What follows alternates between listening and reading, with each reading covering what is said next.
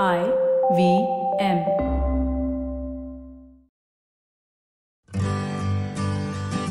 Hi, I'm Utsav, a behavior researcher by training and a slow traveler by passion. Postcards from Nowhere is a travel podcast where I condense a decade of travel experiences and explore not just the where, but also the why and how to travel. My stories emerged from slow traveling the less explored parts of the world: Bosnia and Herzegovina, Armenia, Uzbekistan, and even China. At the end of each story, I give practical tips and new ideas about how to travel better. In this episode, we talk about an often unheard food system which evolved in India out of sheer exploitation: India's widow cuisines. Near the end of the 18th and final of her pregnancies, Hiranmai Ghatak became widow. Her body had withstood a whirlwind of miscarriages and stillbirths, which resulted in a total of 8 living children by the time she was 37. Married at 11 and widowed at 37, her fate was unfortunately not unique. Up until 3 decades ago, Bengali widows were expected by society to cook on a separate stove, using their own cooking vessels and maintaining a separate set of tableware. They would sit on the floor in the kitchen for their meals, which had a long list of don'ts. No meat, fish or chicken. No onions or garlic. No garam masalas like cinnamon and cloves. Not even masoor dal was allowed. Many stuck to sendha namak, the mountain salt that is the norm all over North India for Navratra fasts. Ask any young Bengali today, and it's unlikely that they have any recollection of this. But ask their parents, and they would tell you how much they adored the cooking of their grandmothers. Shunned from eating fish or meat, the grandmothers would try to emulate those flavors by making Niramish, Dimer Dalna, or vegetarian egg curry, and Niramish Mangsho, green jackfruit curry, which was a substitute for mutton curry. For the outsider, a lesser known aspect of Bengali cuisine is the amazing spread of vegetarian food it offers. But an even lesser known aspect is the fact that a bulk of vegetarian culinary achievement in Bengal has been built on the sexist, exploitative nature of widowhood. Bengali literature is full of references to elderly widows whose magic touch can transform the most mundane and bitter vegetables to nectar, whose subtlety with spices cannot be reproduced by other hands.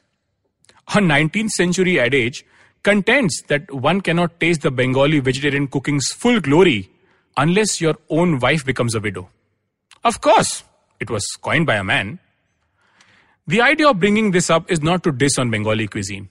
In fact, the treatment of widows across the country was more or less a variation of the above. Up north, widows struggle to live a life daily in Vrindavan, often in solitary confinement, and face untouchability. Down south, an evening meal for a widow was often falaharam, a diet of only raw fruits. The lack of access to regular food in some cases was even thought to induce malnutrition, prescribing an early death sentence. But why were we as a society so obsessed with depriving widows of good food? The answer, unfortunately, is not new. If there is one thing we are most uncomfortable with, it is female sexuality. In Indian food practices, meat, fish, onion and garlic were considered to be tamasic foods, which are responsible for a heightened sex drive. Widowhood made a woman's sex drive fickle and vulnerable. A woman's libido could not be trusted, so her body needed to be governed. Following widowhood, Hindu Bengali women assumed the power of mythological creatures, dubbed husband-eaters by the elders. Responsibility for the death of their husbands somehow fell upon them. But what happened in case a man became a widower? Didn't the tamasic foods affect him equally? Shouldn't he have to give up these foods as well? Of course not. He simply remarried or continued to eat these foods. So if a man chose to give up these foods, he was widely being regarded as a renouncer. No such privilege was accorded to the woman. She was to merely accept it as her fate. Vegetarianism, it can be argued, is a healthier way of life. But its forceful acceptance became a tool of social control. Bengalis today relish aloo dom, bati chochori, dhokor dalna, chanar dalna, which were all in fact invented in the kitchens of widows. The widows remain the unsung architects of this culinary achievement. Food is a window into culture, but some windows have been shut for too long. On our travels, through conversations, we need to dust off the cobwebs, open these windows, and let the light in. Only in this opening will we truly understand how our beloved food came to become what it is today. If you like this podcast, don't forget to check out other interesting podcasts on the IVM network. You can listen to us on the IVM Podcast app or ivmpodcast.com. You can also follow us on our social media. We are IVM Podcasts on Twitter and Instagram.